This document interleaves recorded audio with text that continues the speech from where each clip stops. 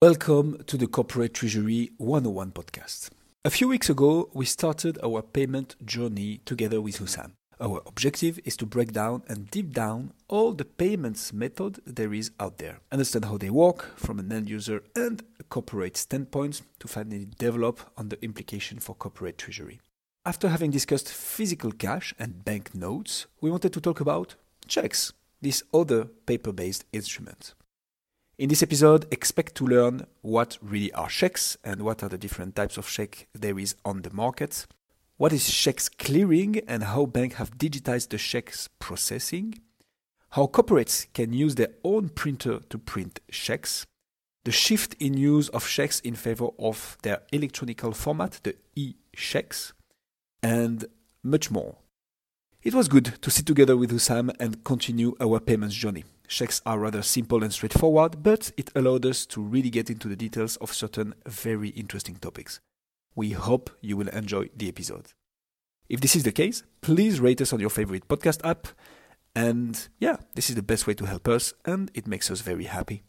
On another note, we published an ebook. If you are dreaming of finding a book explaining the ABCs of corporate treasury, well, do not search anymore.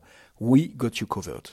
Head to the link in the description to download it, and the best part, it is completely free. With all that being said, please welcome Hussam and I.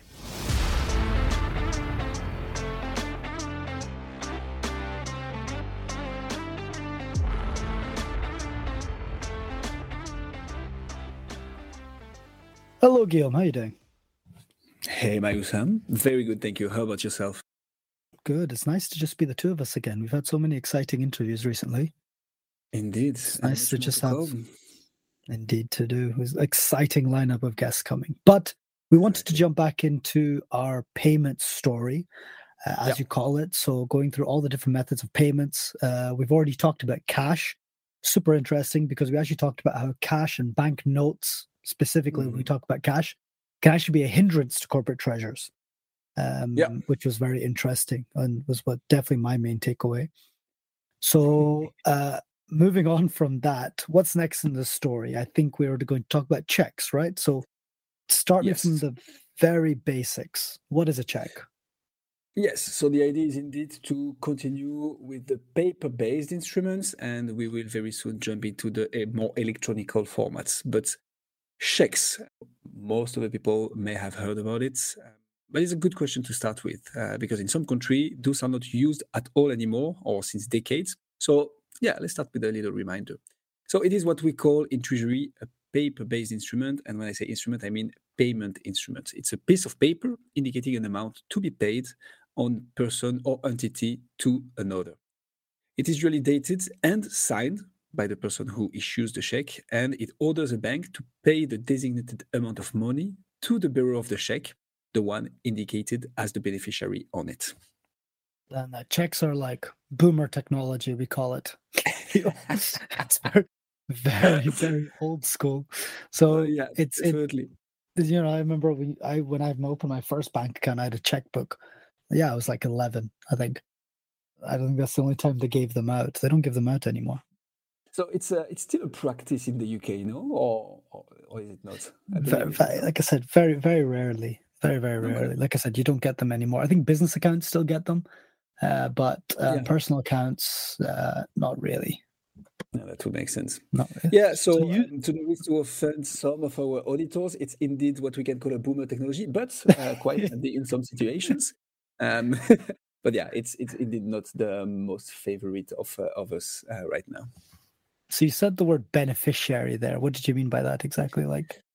Yeah, so beneficiary, we already touched upon this topic throughout our last, 65 episodes, is the person who received the money, right? But in the case of a cheque, there is a certain jargon applying here. I think it's good to set a little bit the landscape that we're going to go through. So the person to whom the cheque is written to is known as the payee. This is the beneficiary, but in the cheques jargon, we call it the payee, the persons to pay to. The person writing the cheque is the person paying, and he or she is called the payor or the drawer. And last but not least, an important term is the drawee, which is the bank on which the cheque is drawn. Okay, so the money is drawn from the bank account of the payer. So the payer's bank account, the money is drawn from that and credited to the bank account of the payee. Makes sense? Absolutely. Yeah, that's it. And this is a typical scenario. The other possibility is for the check to be cashed. So what you just described is a deposited check. So you make me a check of $100. I go to my bank, I deposit it, and the money is credited a few days later on my bank account. The other possibility is to have it cash. So the payee gives the check to the bank and gets physical cash in return. So banknotes, the one we touched upon in our last episode of our payment story. Did you ever watch the movie Catch Me If You Can? Yeah, absolutely. I felt you were going to come up with this reference. Yeah. So in those, the guy was committing fraud, right? And he was doing that by going around writing fake checks. But he could get away with that because it was like the check wasn't immediately checked. As in, like, let's say the amount in the bank account was not immediately confirmed, right? So yes, it's only reference about how cat checks work. So what if the person doesn't have money in the bank account? So those are two really good points here. The cash me if you can thing. So we're gonna come to it a little bit later on in this episode, but there are different types of checks. And what was this guy issuing were cashier's checks. So he was forging signature and the number of the check, making it look like it was an official check from a bank, not a classical check as we are talking about right now. So the cashiers receiving this was indeed, oh, okay, it's an official check. I can cash it out directly. I don't even need to check if the money is somewhere on the bank account. We're gonna come back to it in a second, but that's how it went. In the case the payer doesn't have the required amount of money on his account, and that's indeed one of the issues with the check. If you compare it with physical cash, for instance, you actually don't know if the person writing you a check actually has the corresponding amount on his or her bank account. And if that happens, then we call it a bounced check because the check will bounce once deposited at the payee's bank. For the anecdote and the cherry on the cake, the payer will usually have to pay a fee to the bank in case he or she issues a check without the sufficient funds. And that might even be, depending on the scenario, also the case for the payee. If you come and deposit a check that bounces, your bank might charge you something, but it's very usually the payer's account that is debited for that. Okay, so and just so that I don't get confused again, the payee is the person who is the person that wrote the check, right? The payee is the person receiving the money, so the person to pay to. Yeah. Okay, so usually the payer is going to get charged extra, so the person that wrote the check, but sometimes it can even be the person that was given the check not knowing that it would bounce. Exactly, yeah. So you might want to look at that and manage a bit your counterparty risk in this. So how do you avoid that check to bounce or check from bouncing? Yeah, no, that's a good question. As a payer, well, the straightforward answer is you can make sure to have sufficient funds before issuing the check as the payer, so the one that is going to get debited the amount. And as a payee, there is not much you can do actually except to ask for a certified check. This one is a type of check where the bank of the payer guarantees there is sufficient funds on the bank account used to issue the check. And in certain countries, the practice is even to get the specific amount of money blocked on a different account or like with a specific reference. So even if the person tries to withdraw money or then pay with his or her credit card to something else, this amount that has been issued for the check will be blocked. And so we make sure the amount is paid. I don't know if that is the thing in the UK, but where I come from in France, we typically use certified checks for big transactions and especially between individuals. For instance, I bought my very first second-hand car with a certified check that I gave to an individual so he could be sure that I had the money and the money was going to end up on his bank account. Wow. Okay, Boomer. Okay, nice to know about you. Nice to know about your check story. So yeah, a bit of a boomer indeed. So it definitely sounds safer to always make sure that you have this certified check, especially for the payee, because then he knows or she knows that it will definitely get the money. Exactly. But also for both of you, because you might get the fee as well, right? But what's the advantage of using a check versus just paying with cash, for example?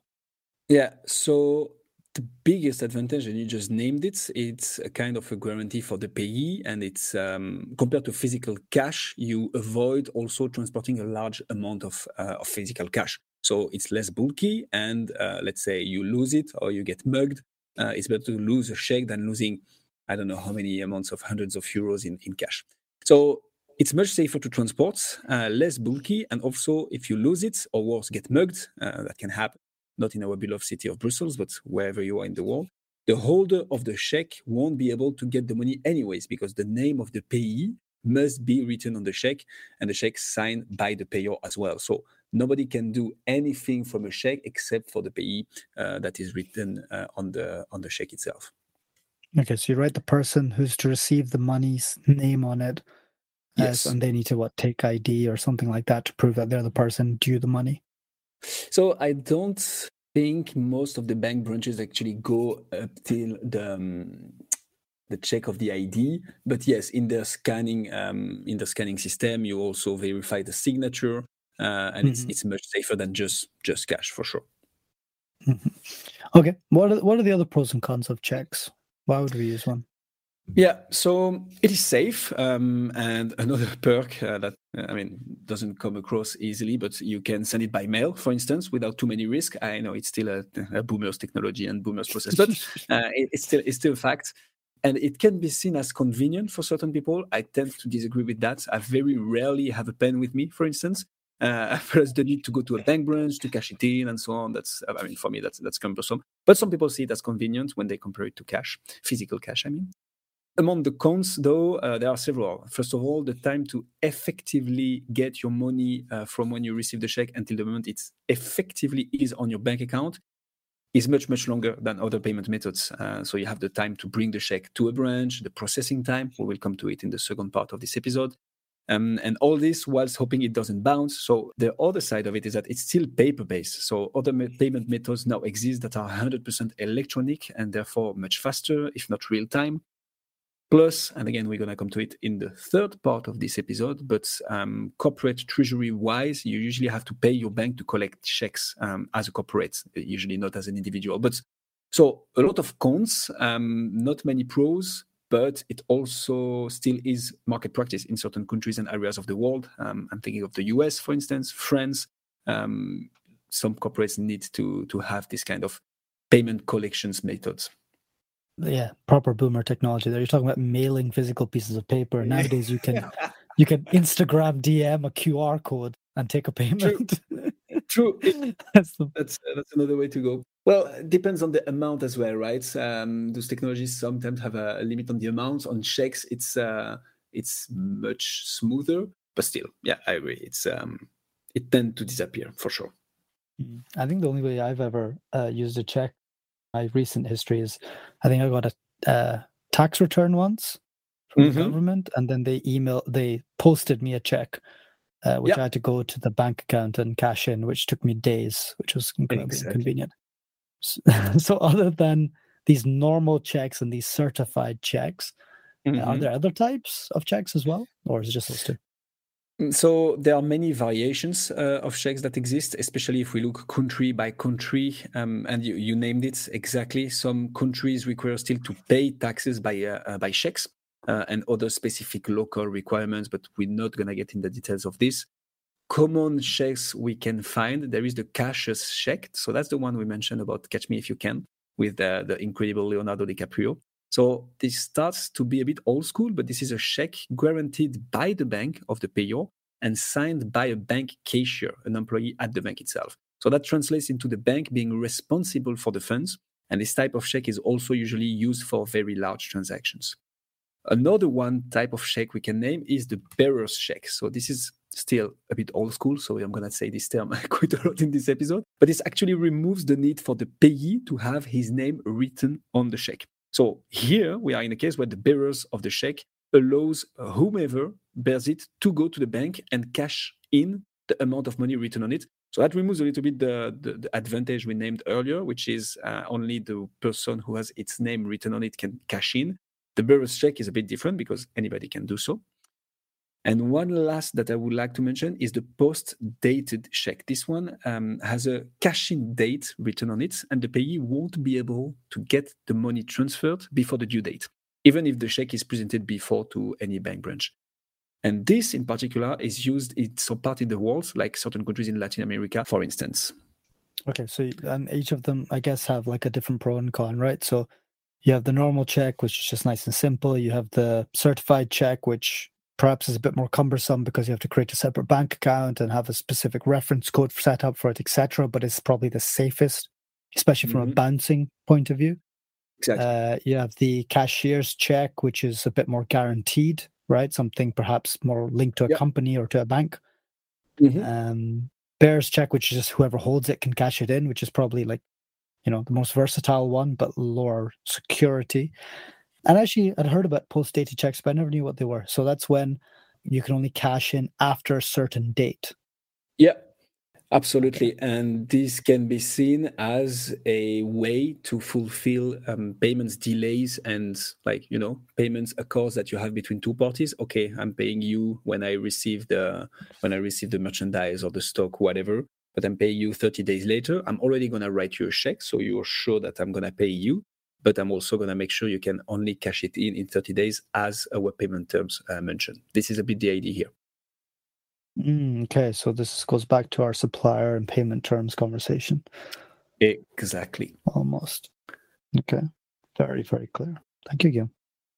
Pleasure, Mayusam, and see you very soon for the part 2. So this first episode was probably common knowledge for most of the people, but we wanted to make sure we set the scene properly. And now we're going to go into checks clearing and processing and how the whole things work on the corporate and bank side.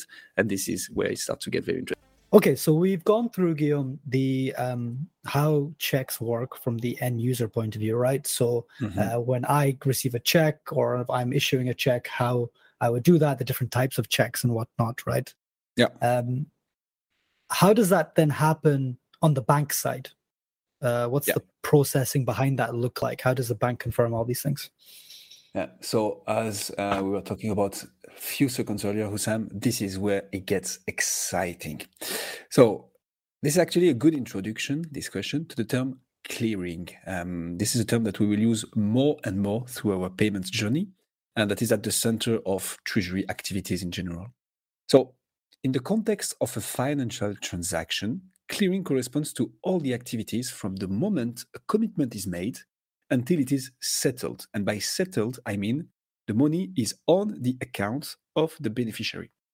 Those transactions that are cleared can be checks, of course, but also electronic payments, foreign exchange deals, trade transactions, and all the financial transactions you can think of. Long story short, clearing means transforming the promise of a payment, whatever it is, into an actual movement of money from account A to account B. A being the payer, of course, and B being the payee. Yeah, so it's when the actual money moves in the background after the check has been issued. Exactly. From the moment it gets out of your bank account, let's say, and it arrives to mine. This is the settling, and the process is clearing, indeed. So on the back end then, Guillaume, what does that actually happen in the check? So when you do a check clearance, what happens? So clearing for checks is mainly one thing. Bank receiving the check, verifying that the amount written on it is actually supported by a sufficient balance. Those are some tricky words, but it makes sense somehow, right? As far as the bank is concerned, if I, Guillaume, go to my bank with a check of, let's say, $100 that you wrote me, Hussam, technically it is just a piece of paper with the name on it and the number written. So how does the bank that I'm depositing the check to actually knows at the moment I am depositing it whether you, Hussam, have the money to pay me those $100 or not? Does that make sense? Okay, but then how does the bank verify that? So this is where the checks clearing enters into action. So the payee's bank, remember the payee is the one receiving the money. The payee's bank will send the check to the payer's bank. So this one can control whether there is sufficient funds on the account or not. If that is the case, well, I will receive my $100. And if not, I won't. And you will probably be charged a fee for issuing a bounced check. Okay, that's what we discussed earlier, right? that if the money is not there, then I get charged for writing a check that got processed, but there wasn't any funds behind that, right? Exactly. If you do not have a sufficient balance, then the check bounces indeed.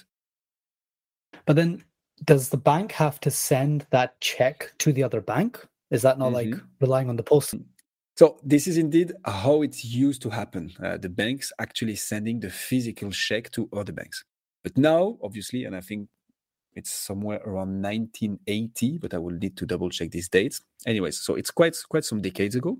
Banks now have a system allowing them to scan the checks and send an electronic version of it to the payer's bank, for the payer's bank to check that the amount written on it is indeed supported by a sufficient balance.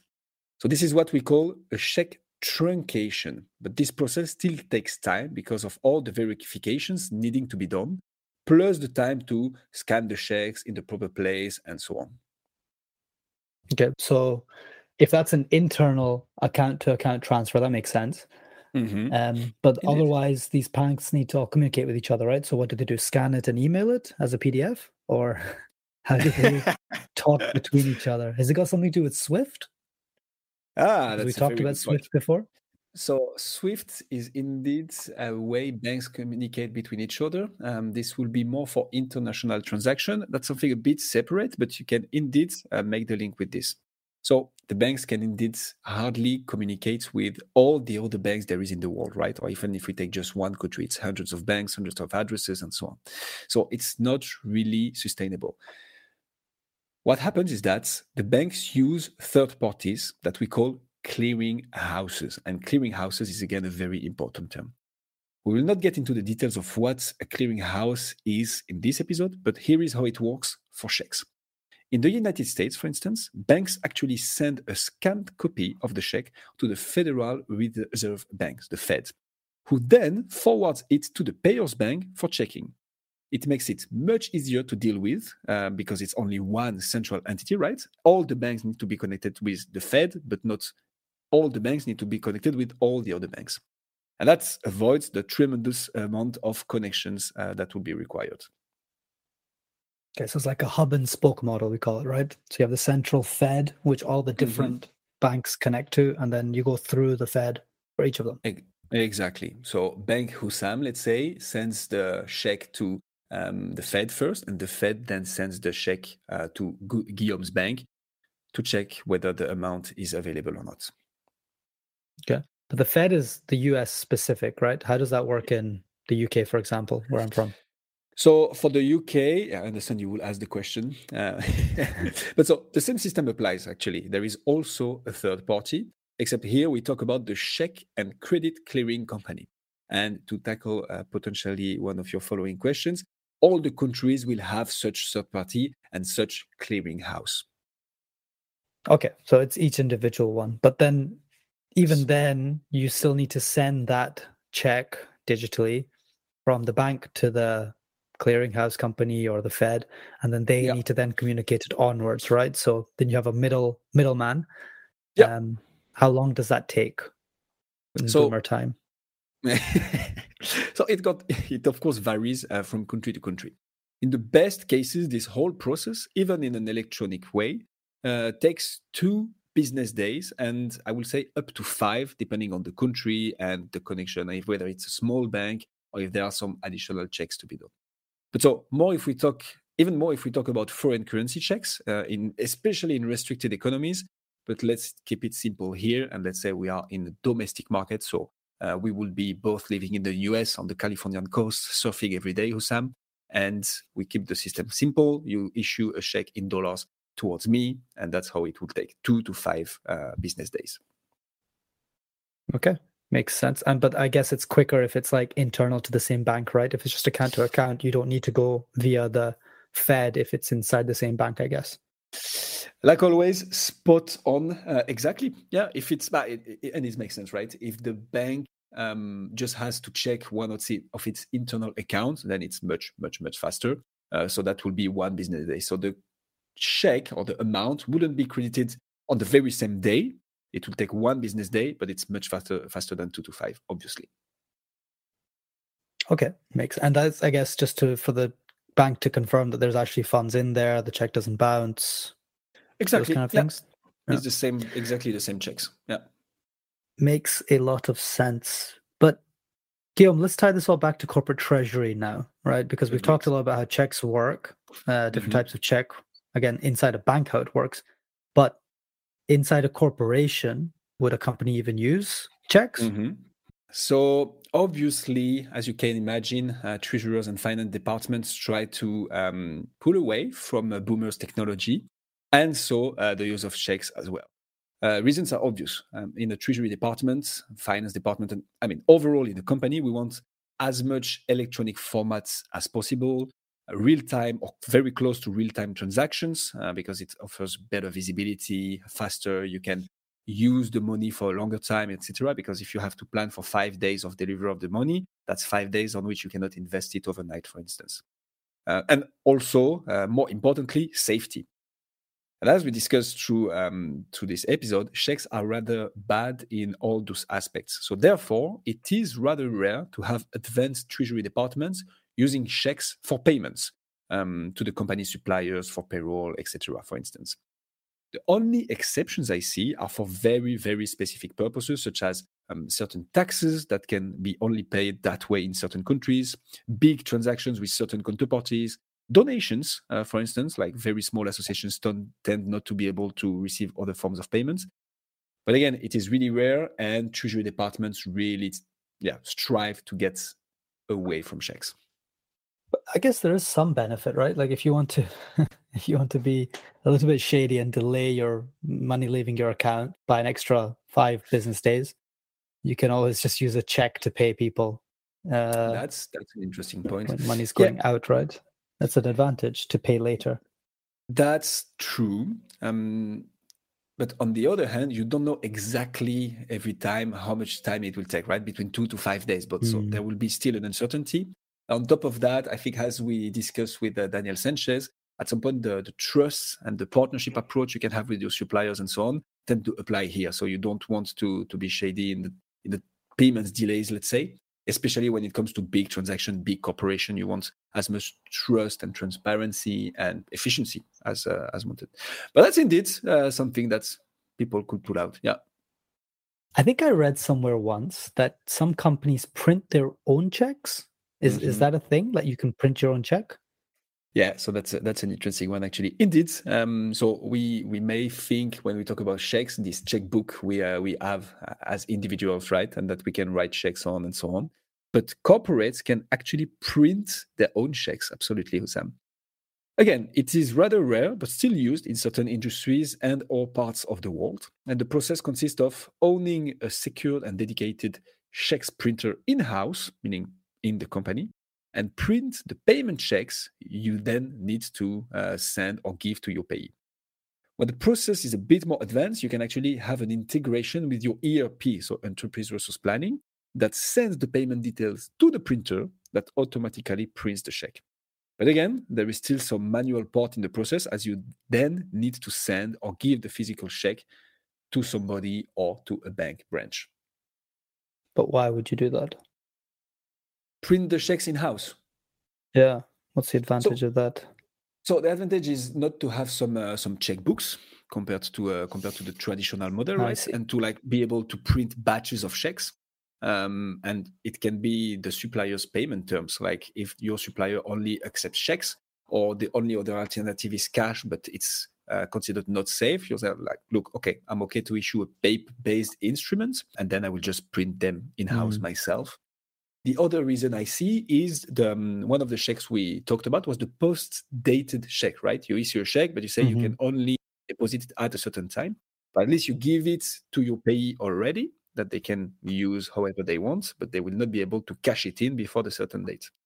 So those are the advantages I see, which makes sense. Again, you would rather every time go for an electronic format, but some economies, some industries, maybe in countries where electronic channels are not as advanced as in other countries, for instance, that's a good alternative. Okay. But could you get the banks to print those checks for you? Like, would you have to do that yourself, buying a printer and everything like that? I don't think it's used enough for you to invest that energy into it. but there's still the advantage of having like custom checks printed. So do banks do that sometimes? Yeah, that's indeed another option. As a corporate, you can do that. So you need to make sure that your bank support this kind of requirements, right? Because it's rather specific. Here, the process would differ a bit, and to my knowledge, that will actually become an electronic check, so an e-check. The corporate orders the bank to issue an electronic check or checks to be printed, but the bank would like smoothen the process and proceed, but actually never prints the check. So it's basically just this scanned version that the banks exchange between themselves. We can call it this way. It will be in an electronic format. So this is the e-check, and it's basically a digital version of the paper check. What do you think, Hussam? It's not so boomer anymore, right? That just sounds like a account transfer then, no? What's the difference between that and just like a wire transfer between accounts? Yeah, that's a very fair point. So the difference is indeed, let's say the line between the two means of payments is much more blurry than in a paper check, obviously, because a check actually uses the ACH, so the automated clearinghouse network. But I propose we keep this section for a future episode on our payments journey. But you're very spot on. The difference is rather small, to be 100% honest. Okay, but so we've always talked up until now about doing it as a payer, right? Yeah. Where you're sending money, you're paying for things, you're issuing checks, right, for a corporate treasurer. What about in terms of receiving, being the payee of checks? What's the implications there? Very good question. So, as mentioned, the Treasury departments tend to try and get away from the usage of checks. It's easier to implement such strategy when you're on the payment side because you're like, okay, I'm not going to issue checks anymore. And whatever people you're paying, you're the client. So you can say, look, I'm not paying by checks. I'd rather pay you via electronic transfer. When it comes to collection, it's a bit trickier to be strict on, right? Because some clients may be, okay, no, I need or I can not use any other mean of payments than the checks. And as much as a company can enforce its employees not to use checks, it's harder to refuse money from your customers, right? Like always. So first of all, it can also be a market practice in certain countries. And therefore, you will need to adapt to this as a company, especially if you are in an industry dealing with individuals. You must be ready to accept many different forms of payments, including checks. And you might find some similarities with the episodes we published on cash, but it's especially the case here for retail. Whether you are a supermarket or a clothes shop or whatever, you might need to be able to get paid by check because that's some of the individuals out there favorite means of payment. So yeah, it's rather similar as cash, and I guess you can see already the implication it has for a corporate treasury department. Well, you get paid later, right? So that doesn't sound nice as a corporate treasurer, right? You have to handle them. I mean, to cash it in, yeah. And you need someone to go and issue all the checks to the bank, right? Same way we talked about handling cash from your customers, where you have to, transfer the money to a bank account to be deposited, etc. Exactly. Same problem, right? Just less pieces of paper. One piece of paper represents more on a check, I guess. Exactly. Yeah. Yeah, absolutely. So that will mean about having a bank branch network or a bank branch nearby your physical shops, right? As a first, like let's say you have, 50 shops in a country, 100, 500, whatever. If all of them collect checks, well, you need a bank branch not too far from your shops in order to deposit them. So that's the first implication. You need to make sure your banking partner can support a broad branch network. You also need potentially a process in place to bring the checks from the shop to the bank branch. We discussed for the cash, but you can either have an employee doing it. It's safer than cash, so you might go for that option, or you can have a dedicated third-party transporter company making the effort for you, coming to your shops, picking up the checks, and depositing them in a bank branch.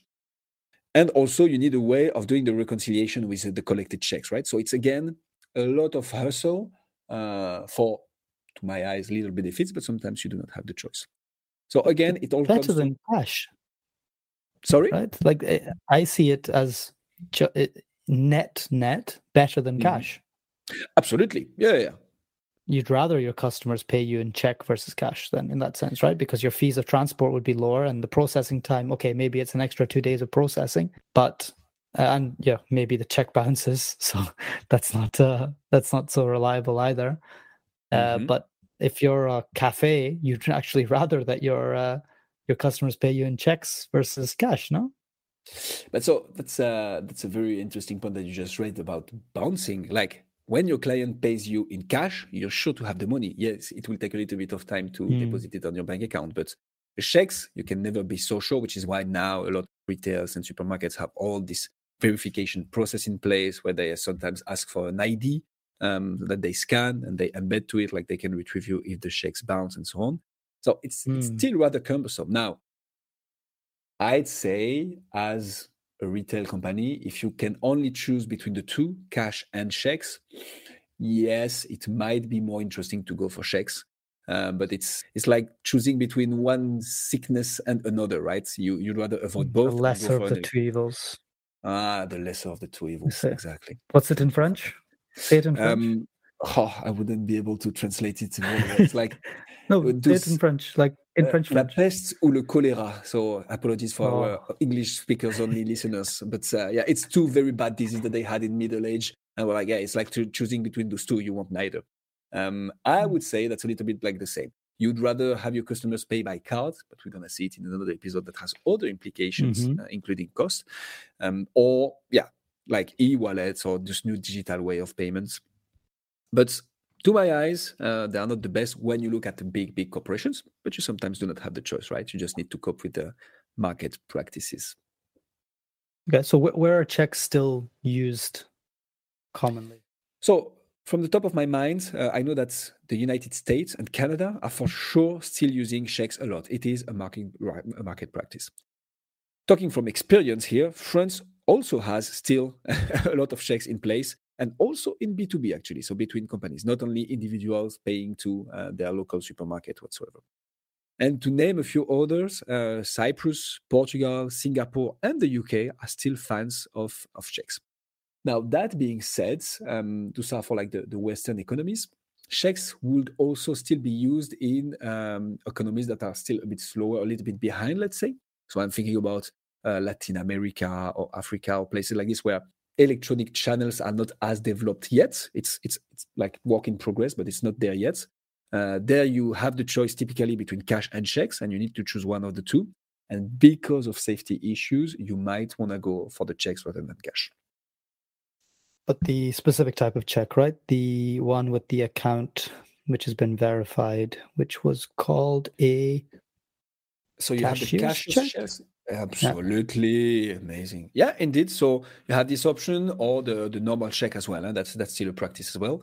And I know that in Latin America, for instance, it's common to use a post-dated check because like this, the payee can actually leverage this as an advance on a payment that they say, look, I have this money, I cannot cash it in yet, but I have it. So just take my check and you also can cash in this check at a later stage. So yeah, that's from the top of my mind. But again, checks tend to disappear slowly, at least from the Western economy. People are going more and more for electronic formats. It has been accelerated by COVID, obviously, since people weren't going physically in the shops as much as they used to.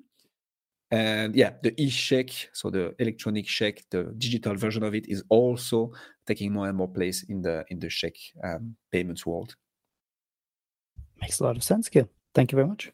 Thank you, Hussam.